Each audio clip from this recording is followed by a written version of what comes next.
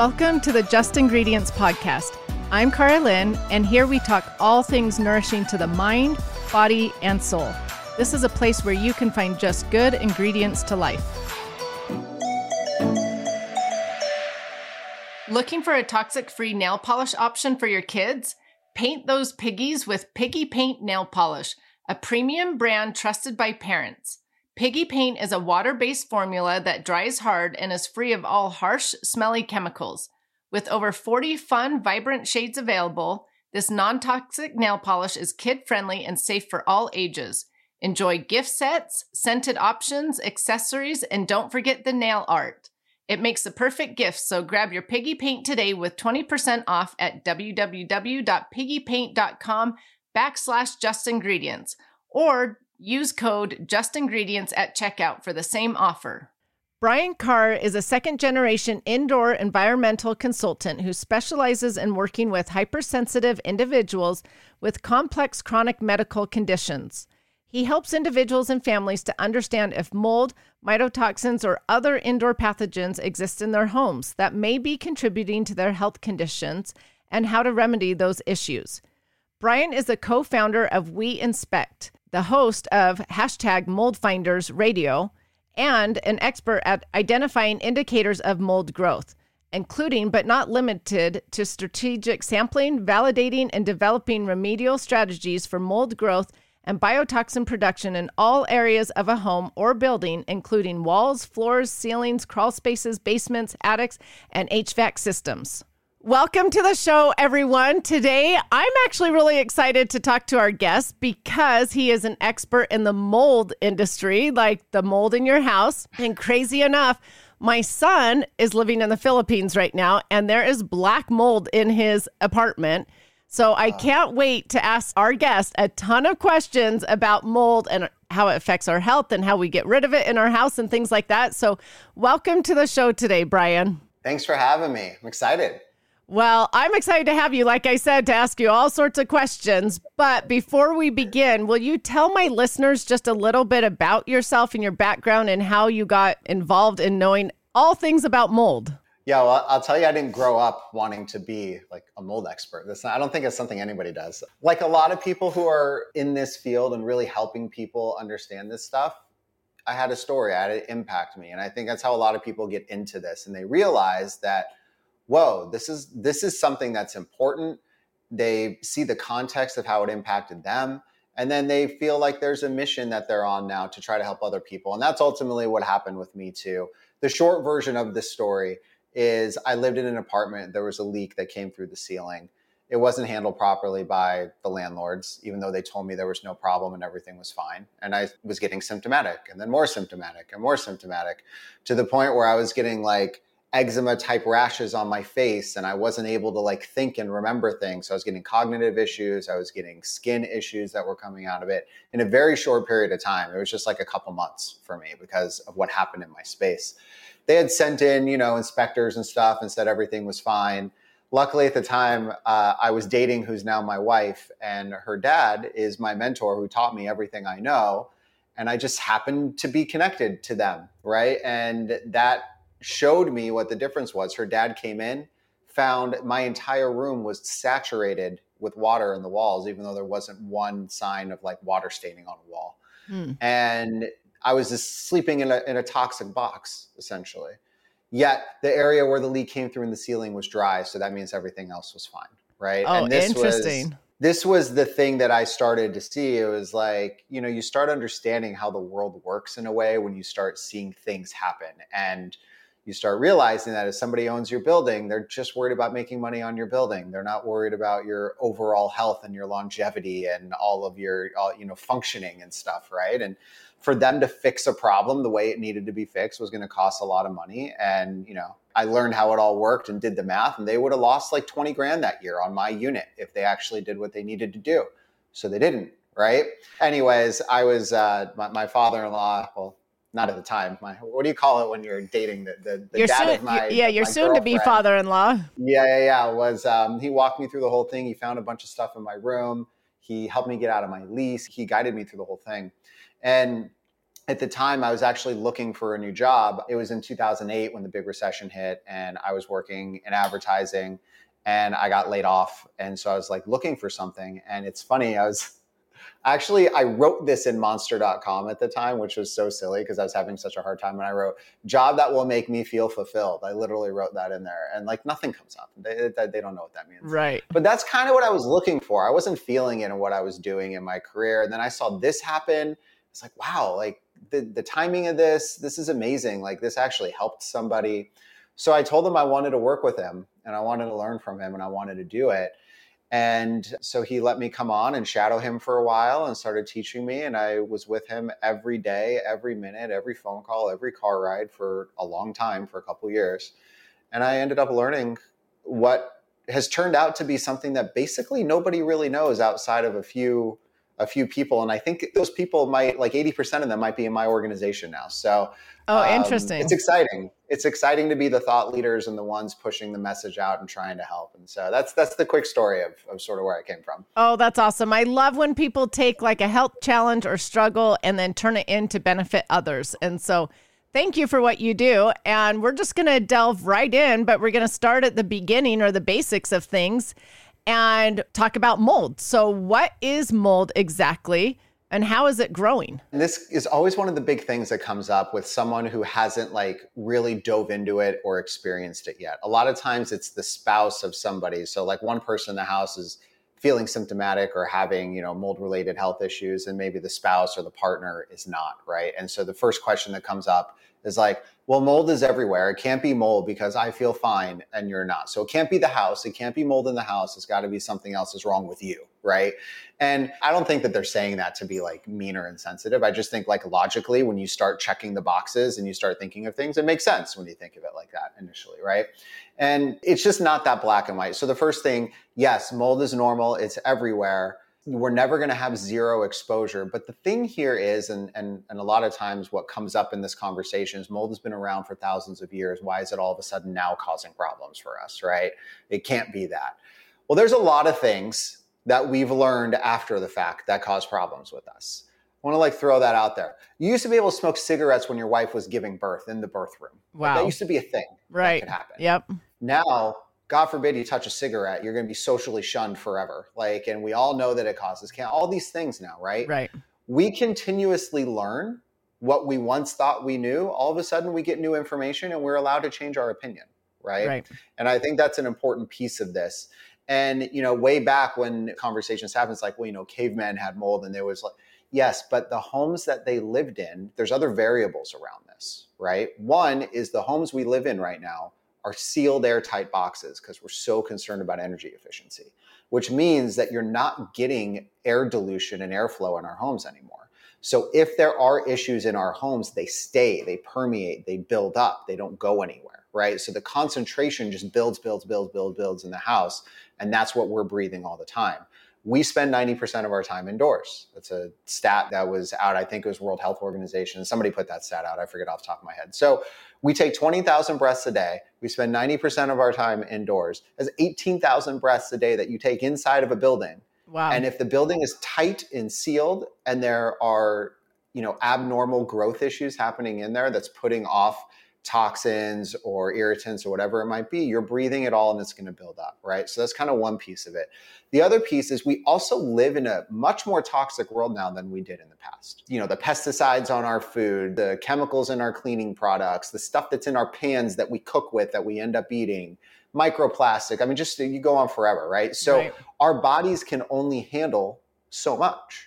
And so it's not only that like mold is the only thing, but what happens is that when our toxic, if you think of a bucket and you're filling the bucket with water and our toxic load is getting higher and higher in that bucket, and then you dump on a whole bunch of mold exposure on top of it, it overflows the bucket and it causes a lot of problems, right? So a lot of times mold is the trigger for things that have kind of been happening, but not to the point where they've manifested yet. And then mold becomes the trigger that just kind of opens the floodgates and lets everything out. So that's kind of what happens. And then how it grows, mold needs three things to grow. It needs water, it needs a food source, it needs the right temperature. We can only control one of these things in our homes, and that's water. Our whole house is built out of food for mold. There's nothing you can do about it. And the temperature that mold grows at is we as people are comfortable at and will be able to live in, right? We're not hot boxing our house to hundreds and hundreds of degrees to a point to where mold's not going to grow, right? So we can't control those two things. The one thing we can control is moisture, which means if we have leaks, if we have drips, if we have larger floods, if we have things like that, that's where you start getting mold issues that occur. But the one big misconception on this is it has to be like a big moisture issue, right? And that's not really true. You could have a tiny drip under your sink that's dripping just onto the floor of your sink cabinet that creates a massive mold problem under your cabinet. But when you look at it from the top side, it doesn't really look like anything, right? Yep. And so it's really about having a keen understanding of how to identify what water damage looks like, because that's the clue that tells you there may be a mold issue, and to being open and aware to like look through your space and take a few extra steps to see if something like that is happening. And the last thing on this, and I'll stop on this piece, is the other really big misconception on this is that something needs, so I said you need water, food, temperature, right? Water doesn't mean you need consistent water. It just means you need water at some point in time ever. Okay. So imagine that you have like grass growing in your backyard. You watered your yard, grass grew. You stop watering your yard, the grass stays. It just gets very dry and it dies. Now, if you walked on the grass, it would be sharp and it would poke your feet and it would still hurt. So it's not like the grass like uprooted itself and went looking for new water somewhere, right? It grew, it stayed. The only way it comes out is if you physically remove it. It's the same exact thing that happens with mold. When it grows, it's there. When the water goes away, so let's say you had a leak under your sink, like, oh, I fixed the faucet so it stopped leaking, but it had been leaking in your cabinet for 2 weeks, let's say. You're like, so we just try to dry it out and then we fix the leak. If mold grew already, that colony will stay there forever until it's removed. And when it dries out, it becomes way more brittle and it breaks apart into tiny pieces, and it can actually spread throughout our house much more easily than when it's being, quote, watered and it's sturdy and it's rooted and it's like alive and anchored, right? So the understanding of what does water damage look like and knowing that it doesn't have to be something that happened right now, that is why there's so many mold problems that are happening in homes. And that's why this is becoming such a bigger thing, because people live in older homes, right? And as the history and the length of the home adds up, well, we had this leak over here this one time. We didn't like really do anything about it. We dried it. Then we had this thing and we just let it do its thing. And next thing you know, you got 4, 5, 6 things that happened that remain. And all of the particle, and if the toxins were created and all that stuff is now moves and circulates more and more and more throughout the house, and it builds up the load in the house. I have so many questions for you, because you say an old house, but when we actually moved into our brand new house, for the first 5 years, we had so many mold issues because of leaks that have happened during the construction. And so we have cut out drywall. We have redone bathrooms. It's been sort of a mess. But what I want to first talk about are the health symptoms that maybe people would experience if they had mold in their house. Because the first time we had mold in our house, my son had this like constant cold, it seemed like, or like allergies.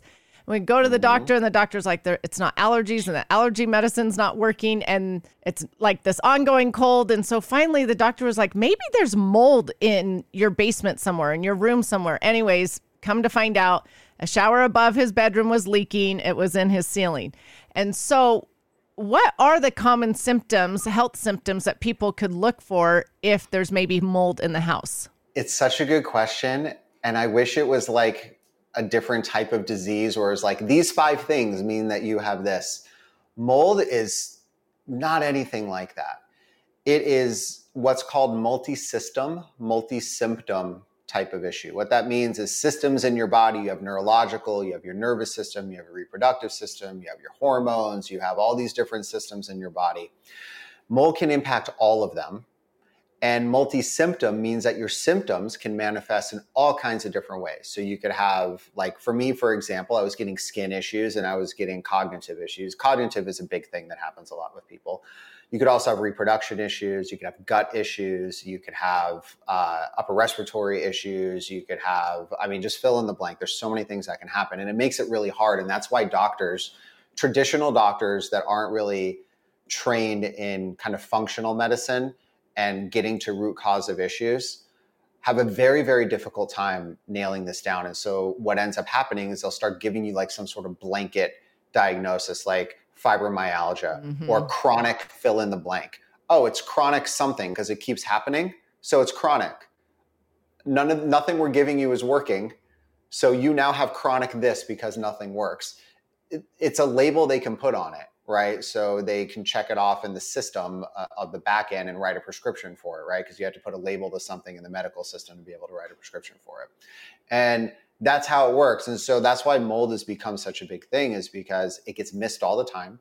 People end up with symptoms across the board. I mean, hair loss, like tinnitus, like ear ringing. I mean, there's so many things that come along. If it's kids, you have PANS and PANDAS, which are neurological issues. So like in kids, if you're seeing like changes in their mood and their personality, like things look very different. And a lot of times it's a brain inflammation thing that could be caused from environment.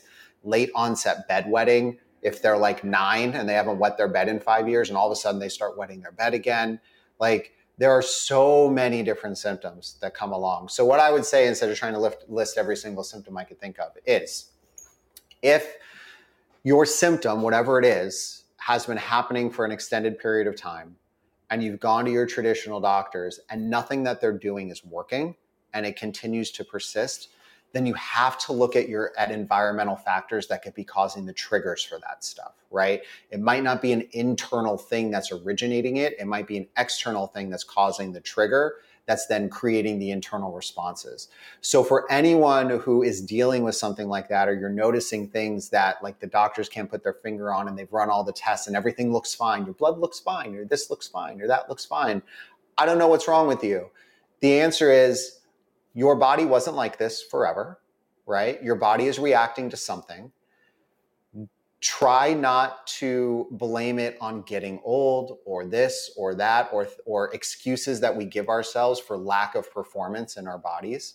Your bodies are supposed to perform forever. And if they don't, it's because things are happening to impede the performance of the body, right? So I would just encourage people to, even if you've seen a few different doctors, you feel like, oh, I guess this is just life as it is now. Like it's not. There's a way to get to it. You just have to find the right person to help open that door and show you like what the path is. And on this side, it's really like functional integrative medicine. Those are really the people that are looking at all the symptoms or all the systems in your body connected. So a lot of traditional medical practitioners, they'll look at the one area where your problem is and they'll just focus on running tests like in that one area, right? So let's say you're having cognitive, effects like, oh, we're going to run, an MRI and this and that. Everything is focused just on that area. But the problem might not be there. The problem might be somewhere else, and that's reacting to it. And they would miss it if you're not looking at the entire body to see how it's all connected. And that's really what functional integrated medicine is all about. And it's amazing that it is here and it's able to, that people are doing that now. And there's so many more practitioners than there used to be. So it's a long drawn out answer, I guess. No, that's great. But it's true. Like if you have something that's chronic that you can't put your finger on, maybe look for mold, because that was my son. Like these allergies or cold-like symptoms were just lasting way too long. And I was like, there's got to be something else going on. And so it's interesting because you can actually test for mold in the body. Like a hair DNA scan will show if there's mold in the body, and there's cleanses and things that you can do to help get the mold out. And so there are things that people can go do to help their health. Yeah, I was just going to say a lot of your traditional doctors won't run tests like that because they don't connect to their system that allows them to run the test. I went to like my general practitioner. I wanted to get a micronutrient test because I wanted to see what that looked like. We have no reason to run this for you. Right. Like the reason is I want to know what is going on so I can be proactive. That's the reason. Well, I can't justify writing this for you to have this test. Yep. Are you serious? So we really don't have control of our bodies the way that we think we do if we're going to general, like mass sort of medicine options, because we are at the mercy of what they think that we're worth looking at that moment, right? Yep. And the nice thing is all these tests, like you mentioned, exist. You can do urine mycotoxin tests. There's a whole panel of functional medicine testing for inflammatory markers, for gut issues, for hormone imbalances, and all of this stuff are puzzle pieces that can help move you to where the problems are. Like it's possible to do. Just have to find the right people that can help you do it. Exactly. And there's some amazing doctors out there that will definitely help you. So just find those good ones. But now let's actually help people with their homes because, like I said, we have found mold in the craziest places. And one was under the kitchen sink. And I didn't realize there was actually mold because the wood had just like crackled. So I was like, oh, no, I don't see mold. So there's no mold. But that's not the case. So I know you have like certain things for people to look at in their home to help them determine if they might have mold there. What are some of those things? Well, there's a couple things, right? The first thing before we're like what to look for, I always ask people to do this. And the approach of how like we go through a house is the exact same approach that a doctor is going to go through somebody, right? The first thing you do when you go to your doctor is you fill out a family history intake form that takes you an hour, right? You're like, oh, did your parents have this? Did they have this? What about this? You're checking all the boxes. There's even things you've never even heard of before on there. You got to check the boxes, yes or no. So we do the same thing for the house. It's literally the first step that you should be doing. Because before you start looking around and scanning stuff, if we already know that things have happened in places, it's already starting to direct us on what's going on. Meaning, have you had any leaks in your house? Have you had any historical water events in your house? And a lot of times people initially be like, well, no. And you have to sort of guide the conversation a little better because everyone thinks of a leak or a water event like some massive thing that's happened. Like my basement is never flooded, right? So no, I haven't had anything. So then you start thinking room by room and trying to help someone visualize, okay, well, let's walk through your kitchen, right? So in your kitchen, kind of the main areas that things happen are your sink area, your refrigerator area, your dishwasher area. Those are kind of the main water sources in your kitchen. Have you ever had like a drip leak under your sink that you thought wasn't a big deal, just like what you said, right? And be like, oh yeah, I guess that I have had that. Okay, cool. What happened? What did you do there, right? Like, oh, well, I fixed the leak on top. Okay, well, what about the actual cabinet where the water was dripping, right? Did you do anything there? Oh no, there was just some cracking there and it looked fine. I didn't see any mold. Okay, cool. In my mind, check mark, that's a place that we have to look, right? Right. So anywhere that we know that there's been a moisture issue, we basically walk someone through the thought process of walking through your house and really think like, well, I mean, I guess water does splash to the side of the tub when my kids are taking a shower. And I mean, yeah, the baseboard does look a little different than it does 4 feet down the other direction. That's not right next to the tub. Okay, cool. That's an area where moisture has impacted. That's something we'd be looking at. The whole process of the inspection is about trying to identify where moisture is now or where it may have been in the past, and then figure out if there's a mold issue there as a result of that water, right? Just like watering a plant like we talked about earlier, right? So that's the first thing. So start thinking through each room. Where are the primary water sources in a room? So kitchens, you have sinks, refrigerators, dishwashers. Bathrooms, you have showers, tubs, toilets, sinks. Can we talk about the bathroom for a second? Because I've had to redo 2 bathrooms because of wood baseboards around the bathtub. And the kids splash or whatever, or not even as teenagers, they get out and drip and they're wet from getting out of the shower. And both had warped baseboards, so we pulled them up and there was mold back there behind them. Why do we put wood baseboards right around a bathtub is what I want to know. That's a big building question, maybe beyond me, I know, I'm not the construction guy. But that's what you look for. Right? So if we were going through the house and I saw that there was a little warping in a baseboard, you saw no mold on the front of it, right? You didn't see anything there. I'd be like, we have to test here. We have to figure out what's going on because there's a likelihood that's going on, right? So that's exactly how you go through your space. You go through every room and you kind of figure out, okay, where are my key water sources? The other things in like general rooms that aren't like a shower or a kitchen or a bathroom or a kitchen or something like that, just look around the windows, right? Everywhere there's a hole cut in your wall is a hole that was cut in the waterproofing of your house. So everywhere there's a window, they cut a big hole to put your window in. And if the window isn't sealed properly, it's a pathway for water to come in. So as you look around like your walls, anywhere there's a window, anywhere there's something in the wall, they literally cut a hole in your house to stick that thing in there. And it's a potential infiltration point. So you want to look around any of those areas too. But those are kind of where to look for things if you're just doing an initial scan by yourself. So do a history gathering of your own, go through each room, think about anything that's happened, look at these key areas, right? Now, the next thing is what you're looking for. So there are 5 signs of what we call hidden mold growth, but it's really 5 signs of water damage, right? Because again, water is the thing that will trigger the mold to grow. So water damage manifests in 5 different ways. If you know what the 5 things look for, you can literally look across your whole house and you can start looking and you can see them. So the first one is bubbling, like bubbling paint, right? So if you're looking, let's say at the bottom of a baseboard and you see like the bottom has like a little bubbly kind of wavy kind of thing at the bottom of it, that's bubbling, right? So that's a clue that there's been moisture that's impacted that area. It happens on, I'd say most frequently on baseboards, on walls. I'm trying to think of the primary areas they happen most often. Those are probably the 2 biggest areas that bubbling, and probably like cabinet bottoms. Those are probably the 3 areas that happens the most. The next one is buckling, warping, separating, like any word you want to use for that, right? So if your floor is warping, if it's bowed, it's also called buckling.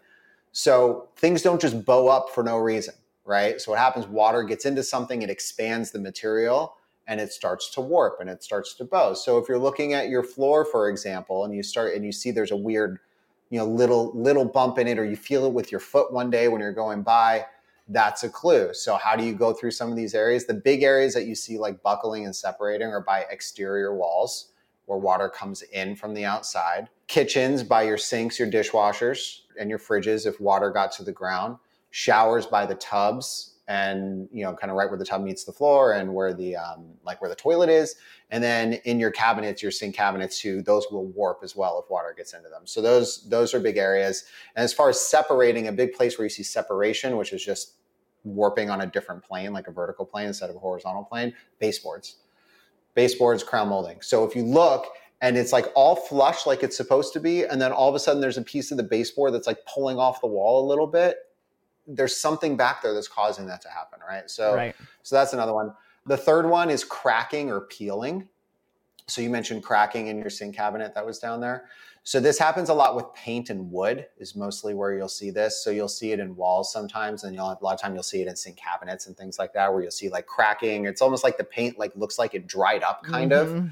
So it got wet and then it got moist and then it dried. And then that's what happened to it, right? So that's kind of what happened. The fourth one is rust, or like chemical reactions, basically. So the 2 big ones here are rust itself. So if you see like rusty nails or rusty, in other areas, rust only happens if there's moisture, right? So it's a clue that there might have been some sort of moisture intrusion.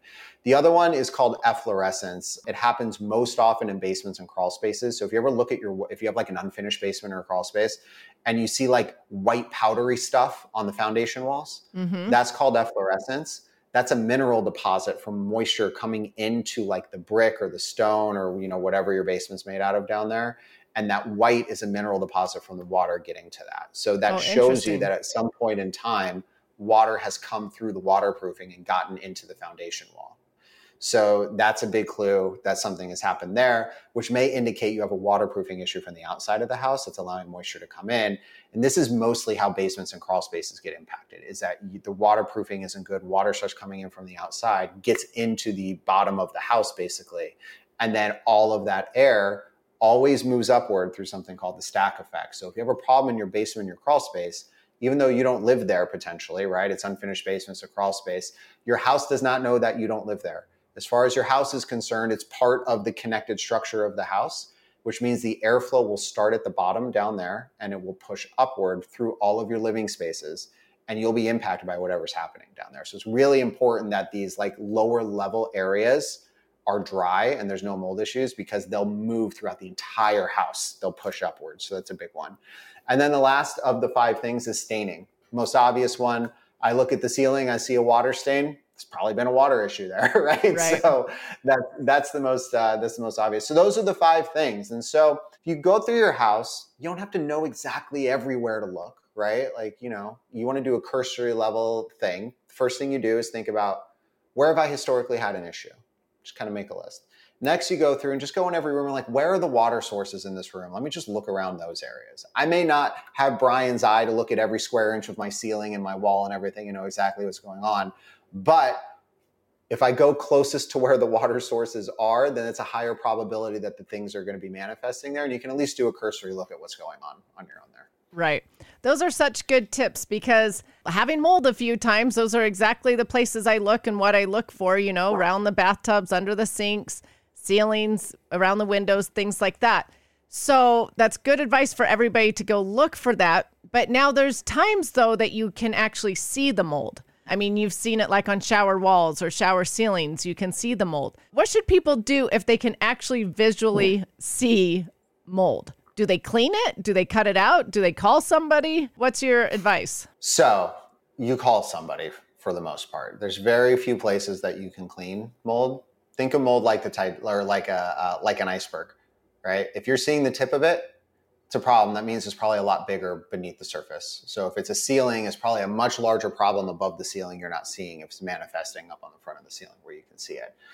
The tip of it is such the small part. Like with the Titanic, the tip didn't knock down the Titanic. It was all the stuff down below. They thought they got around it. So like if you clean it and you just wiped the surface of your ceiling, for example, and the tip is no longer there, right? It doesn't mean the Titanic isn't running into that thing and sinking, right? And that's kind of the idea, is that if that stuff is still there, it's still going to get into the space. The one thing I would say, though, is that seeing it is not a direct correlation to what area is the worst in your home. Most areas, the more significant issues are actually hidden behind places. So in our minds, we're like, oh, if I see it, this is the worst thing, I have to get on this. That doesn't necessarily mean, like the example that you said, your shower, the baseboard behind the wall next to that shower or that tub, that could have been a whole lot of mold that if you're seeing on the front side, it could have been even more on the back side. It could have been a mold type that is a mycotoxin producing mold type. And the first step on all this stuff is to really test and understand what we're dealing with.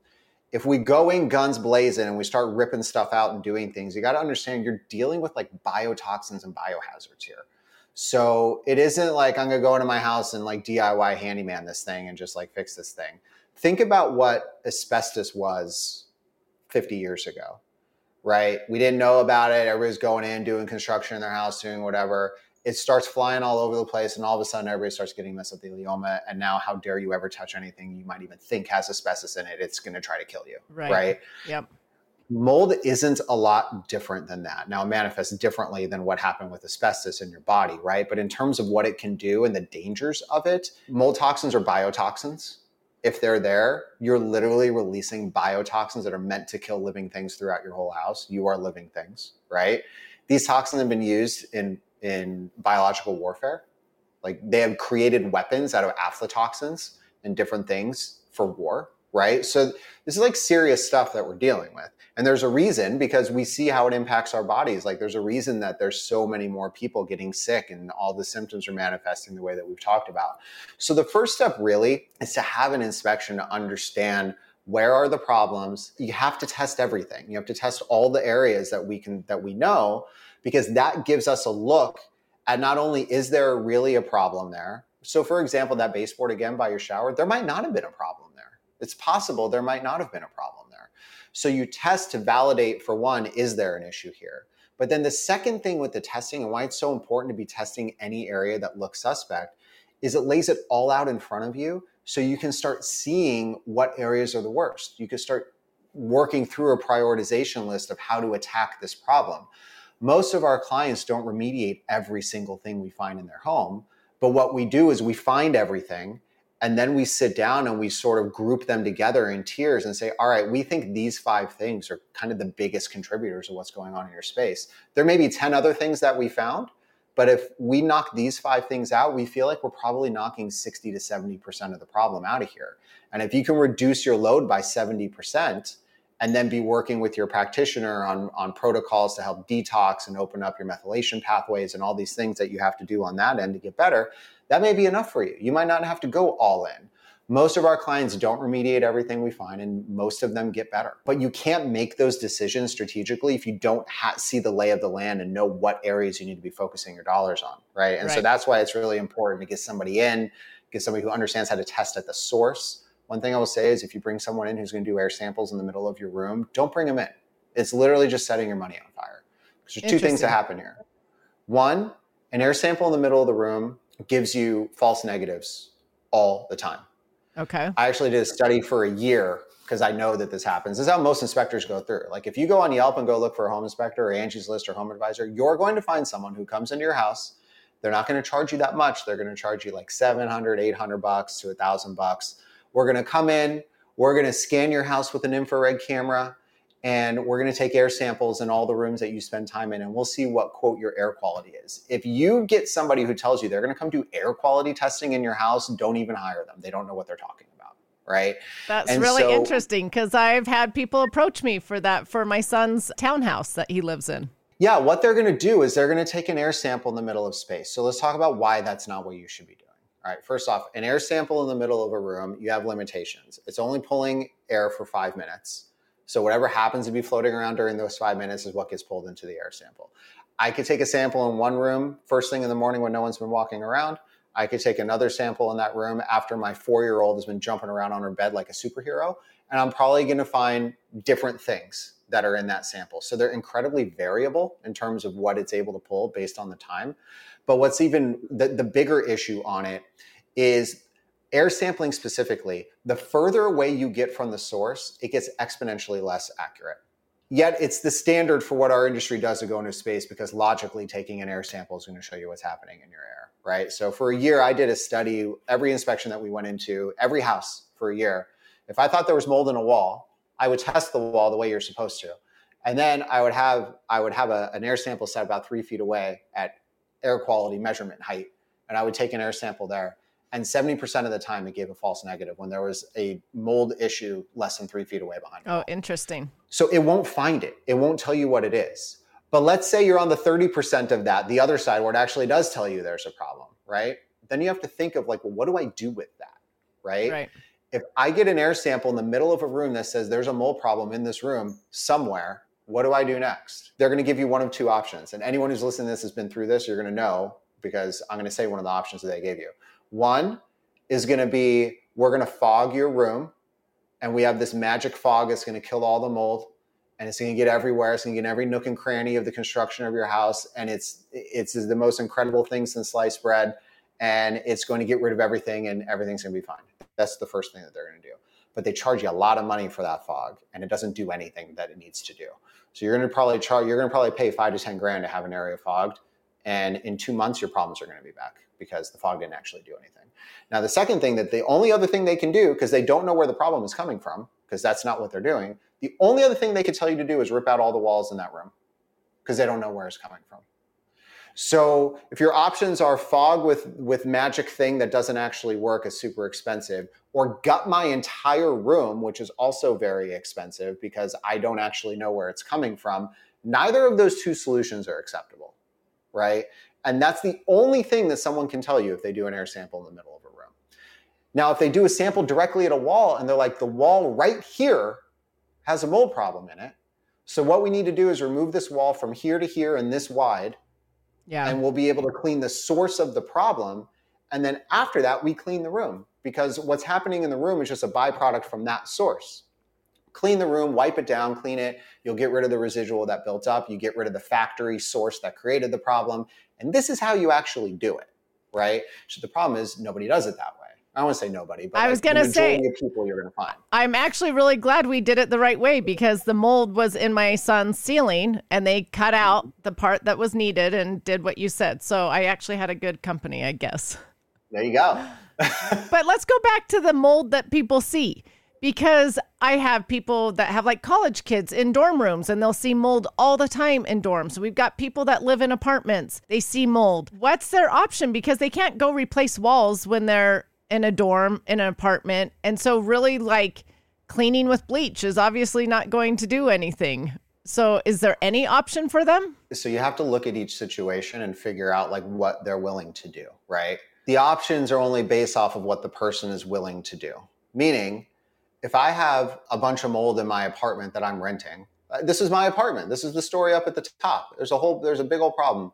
Now, it wasn't visible in my apartment, but let's say it was. Let's say there's stuff on the walls, right? They're not going to want to fix a lot of stuff. So you have to figure out what your end game and what your goal is. That's why the conversations always start with, what is your goal? What do you want to happen? So let's say you're renting.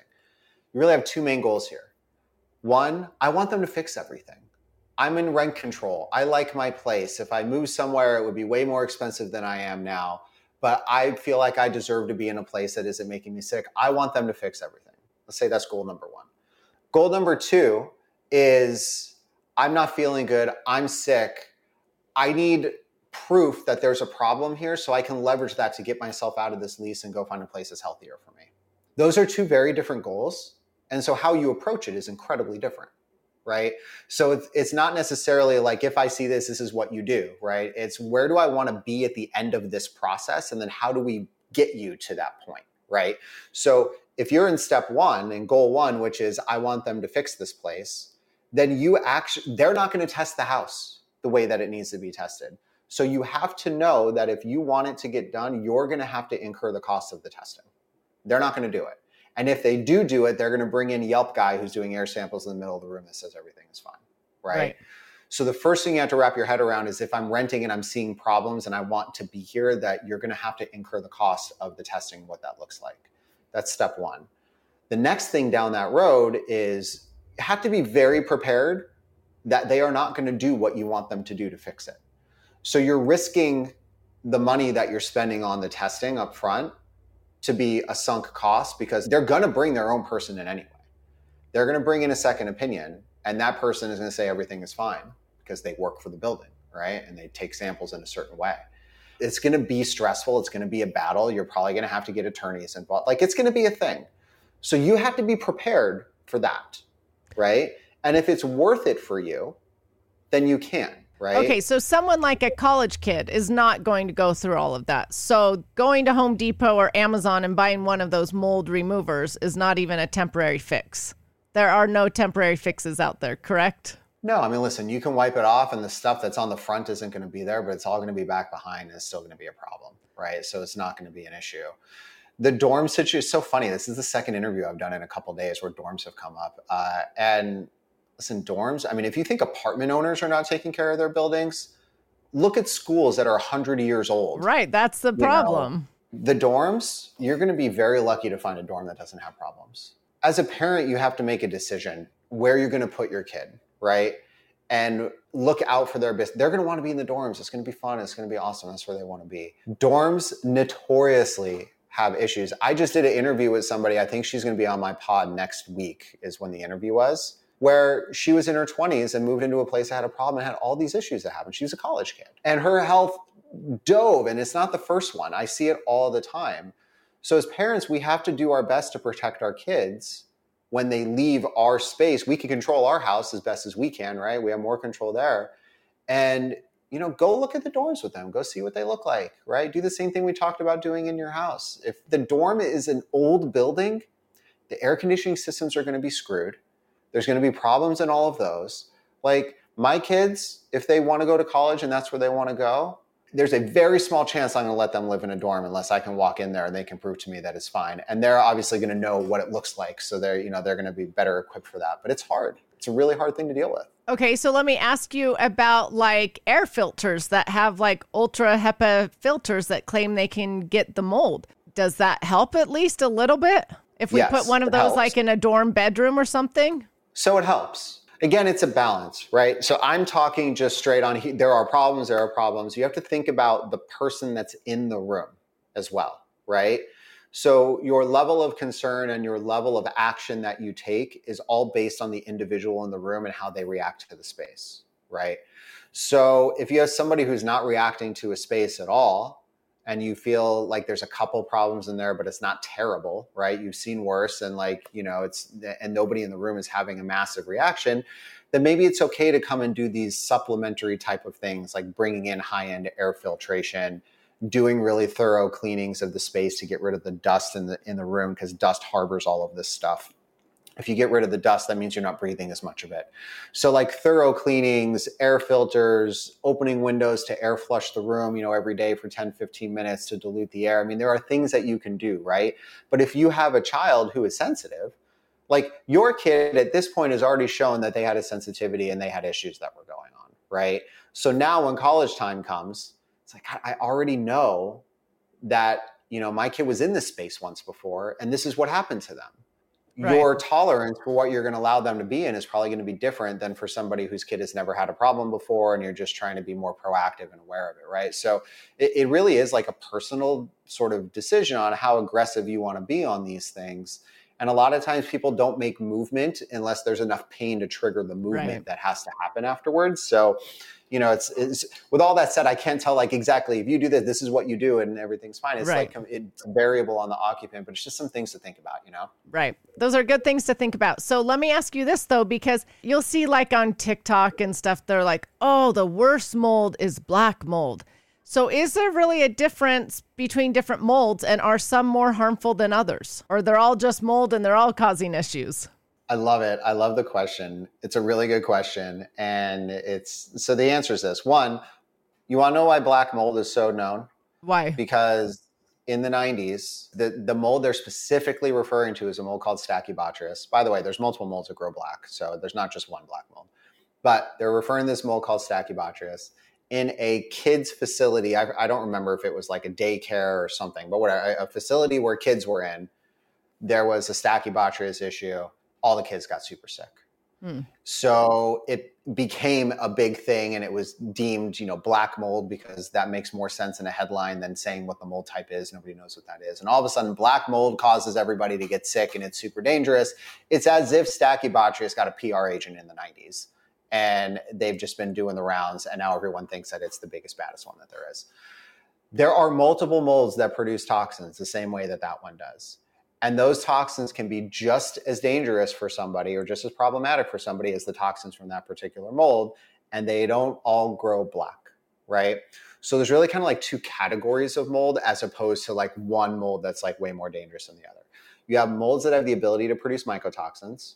These are the toxic components that a mold creates. So if you hear the phrase toxic mold, a lot of times people don't actually know what they're saying when they say the phrase toxic mold. What you're really likely referring to is the chemical toxin that's created from the mold. But the toxin is not mold. It's literally a chemical. It's like a byproduct. So the mold is like a factory that creates chemical toxins. That's what it is.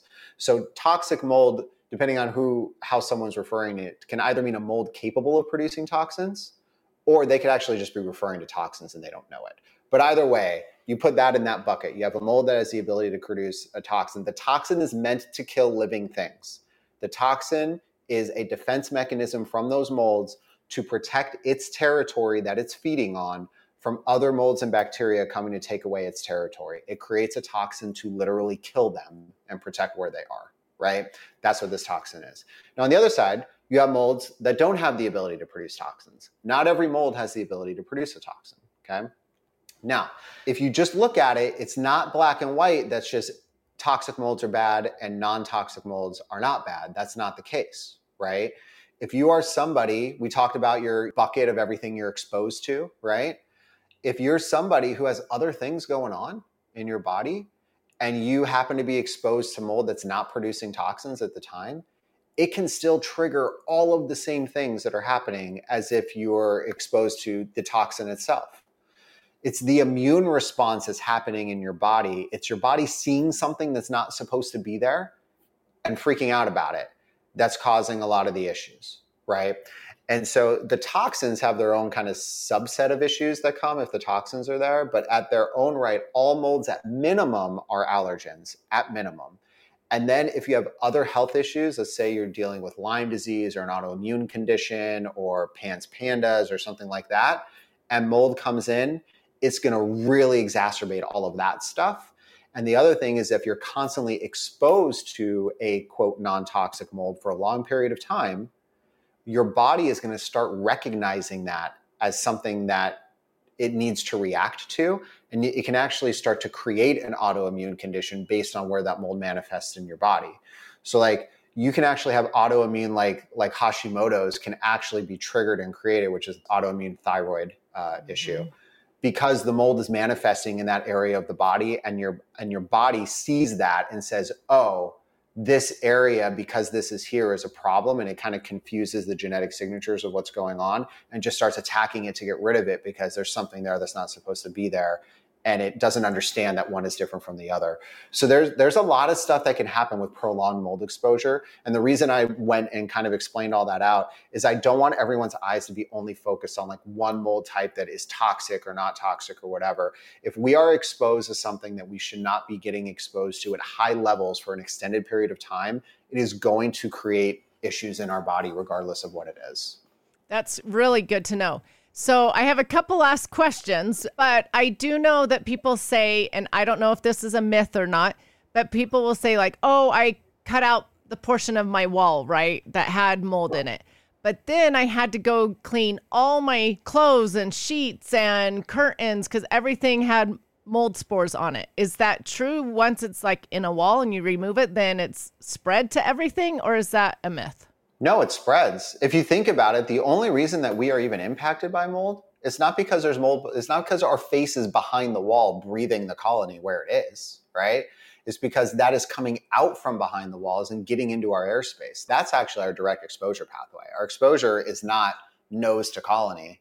Our exposure is nose to air in our space, and the colony's flooding that stuff into the air, right? So that's what our exposure looks like. If that's where we're breathing it, then yes, it's going to settle down on surfaces in our house. It's going to settle on contents, items, belongings.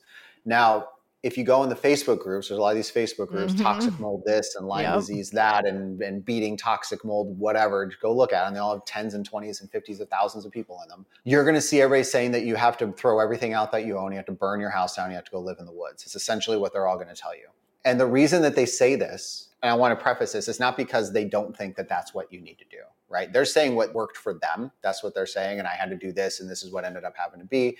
They create an opinion, and based off of the information that happened and what happened in their journey, that's just what they think has to happen. The problem is, if you're approaching this from start to finish and you actually don't understand how to address everything properly, then at the end of the day, your only solution is going to be to do that because you didn't actually do things in the proper order, in the proper manner. You didn't do things properly, and then that's what happens, right? And so a lot of people do that because what they were trying wasn't working and they think that's the only solution. And then they do it and they feel better because, yes, of course, if you dump everything you own, then none of that stuff is there anymore, right? And so then that's what they think. That's not really true for everybody. Yes, mold will settle throughout the house. Again, you have to look at the person. How sensitive are you, right? If I'm somebody who's not incredibly sensitive, then my need to be incredibly aggressive with all the stuff in my house goes down to meet me where I am at my level of sensitivity, right? If I'm incredibly hypersensitive, then my need to be more aggressive in how I handle and clean my house and items and discard things has to go up to meet me where I am. Right? It's all about finding that balance where you can live in harmony with the space. And so it's completely dependent on you and your reactions and how severely sensitive you are to things, right? Now, there are certain items that can't be cleaned, and there are certain things that can potentially be cleaned. I actually made if anybody wants to go get it, it's cleanmymoldystuff.com. It's a free download. It's like a 20-page thing that I wrote. It was everything I always told all my clients on every consulting call about, well, here's what you can keep, here's why, here's this, here's that, here's what you clean it with, where you clean it, how to clean it, what you can't clean, all that stuff. It's in a guide. It's free. If anyone's thinking about this, go get it. It'll be easier than me explaining it for 20 minutes. But the point of the story is you don't necessarily have to throw everything out. You have to look at the type of item it is. What is it made out of? You have to look at the value of the item, right? If it's something that's super cheap and your health is really being impacted and you're like, I'm going to try to clean this little $5, just throw it out. Just throw that thing out, right? Right. But at the same time, there are certain things that maybe you can't do. And so this will help sort of balance that out and what that looks like. So a home cleaning process, which includes contents, has to be part of a real remediation plan, because that's where all of our exposure happened. Now, the level of the cleaning, the aggressiveness, and like how far you go is going to completely depend on the person and what they need to do. Okay, good to know. And that resource guide will be really helpful to my listeners. As we close up here, though, we haven't touched upon preventative measures. So if people are like doing all the things you said, checking for mold places or bringing someone in to help them look, if they're doing all that and they seem to feel like there's no mold or whatever, what are some preventative things that people can do to help from mold coming in? So it's all around water. It's all around managing water intrusion where you can, right? So we look at the areas where there's the highest probability of issues, and we put things in place that help to either limit them from happening or to protect the area from them happening if there's not a way for us to stop it, right? So for example, under sinks, we're not under our sinks every day. Something might drip. We might not know about it for, let's say, a month, because I encourage everybody to empty out every sink cabinet in your house every month so you can get eyes on it. But most people don't empty their cabinets out for years. They just throw I was going to stuff say in there. every month. That's not happening at my house. Yeah. So I encourage people to do that as a preventative measure because it can show, you can see like, oh, there's something happening. I need to get to this. The longer it goes on, the worse and worse it gets if you don't know, right? Ignorance is not bliss with this. Like you need to be aware of these things that are going on. So under all of my sinks, I have something, it's from this company called WeatherTech. Feel free to go get it. I put it in every sink cabinet in my house. It's like a rubber kind of protector for the bottom panel of the cabinet. And it has like a lip around all the side of it. So it can hold like a gallon of water that happens to spill in there. It would all stay on the rubber. It wouldn't touch any of the cabinetry. So if you do have a leak that you don't get to right away and you look under there and, 3 weeks later or something, and you see there's more water building up on there, you just saved your entire cabinet. You saved a mold problem. You saved all of that, right? So that's one thing. Areas where things happen, you want to be aware of why they're happening and try to address it. So you mentioned your kids splashing and stuff out of the shower. So I've got a 4-year-old.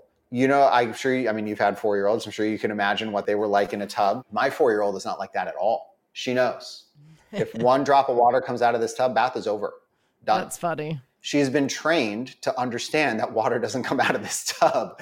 And so the reason I tell that story is a lot of times, we think that, oh, we can't really do anything about this because of X, Y, or Z, right? Sometimes there are things you can do. You just have to take a minute and try to do it, right? Instead of accepting the fact that, oh, there's kids in this thing, there's nothing I can do with them. Apply a very small consequence to something like that happening. Nothing big. You're not like doing major punishments or anything, but apply a consequence to a decision they're making. You decide to do this, and the consequence is bath over. That's your decision. So it's your call. I didn't do this. You did this, right? And this is like how the conversation goes on. And now she knows if she makes that decision, bath is over. So if there are things going on, think about like if you're washing your hands and like splashing happens around the sink and you get on the wall over there or whatever. It's just about being more aware of where water is going in your space and trying to prevent it from getting to places as best as you can. And then checking areas like under your fridge and around under your dishwasher and just kind of see like, oh, is there any stainings or any dripping down here? Just kind of be aware of things like that. That goes such a long way. It goes such a long way. Just being aware of some stuff. Being aware is really important. Well, thank you so much for being here today. I know the listeners have learned quite a bit about mold and where to look for it and what to do. Will you tell my listeners where they can find you? Yeah, so my company is called We Inspect. Our site is yesweinspect.com. If you have any questions or anything, there's a button on there that says free call. Literally every single person can on the phone with my team for free to ask, talk about, like, I think there's something going on or whatever. And in terms of like how we work with everyone everywhere across the country. It doesn't matter where you are. We're nationwide. If you want in-person inspections, we will fly to you. I have people stationed in different areas. They all are trained under me and certified under our process. They work directly for me, but I have them in places around the country to make travel easier, right? So we can get to places.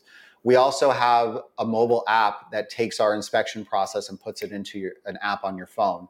So let's say you're in your dorm room, or let's say there's one room like in your bathroom where you're like, I don't know if I'm like flying out and having a whole inspection. I'm just like, I'm concerned about this one area or something that might be going on.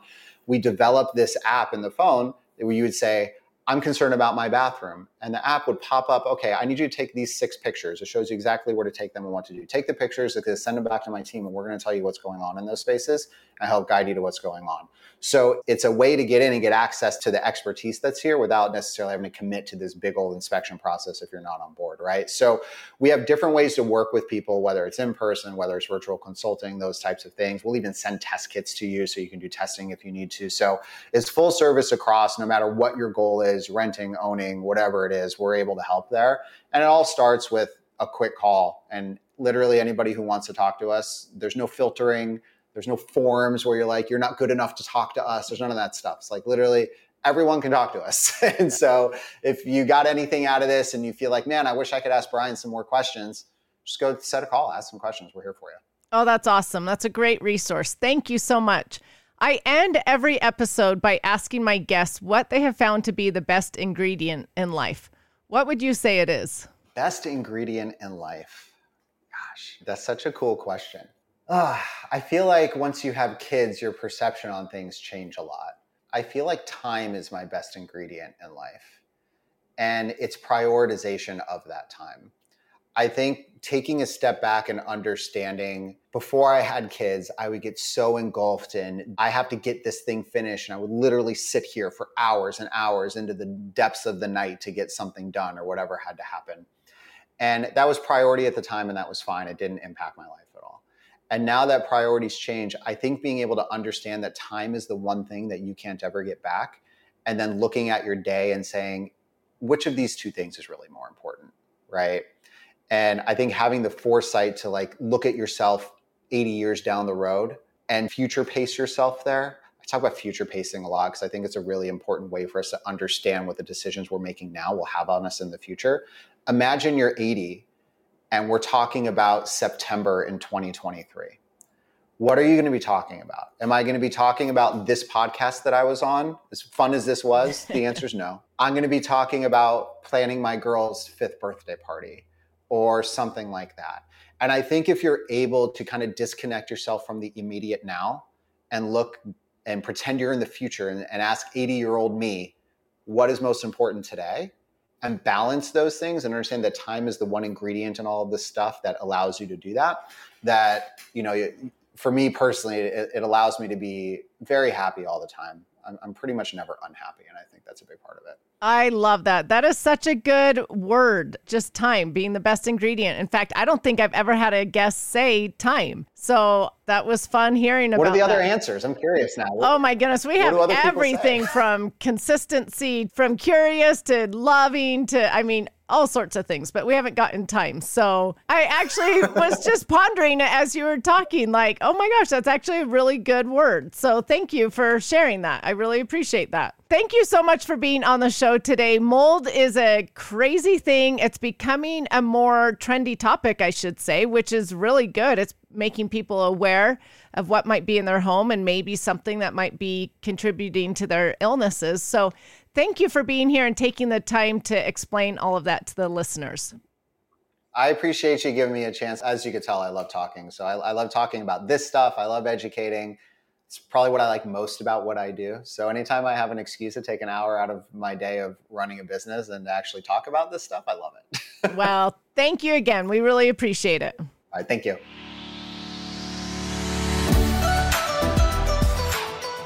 Thank you so much for listening. Remember to subscribe to the Just Ingredients podcast to learn more about your health and good ingredients to life. Plus, get daily tips at just.ingredients on Instagram.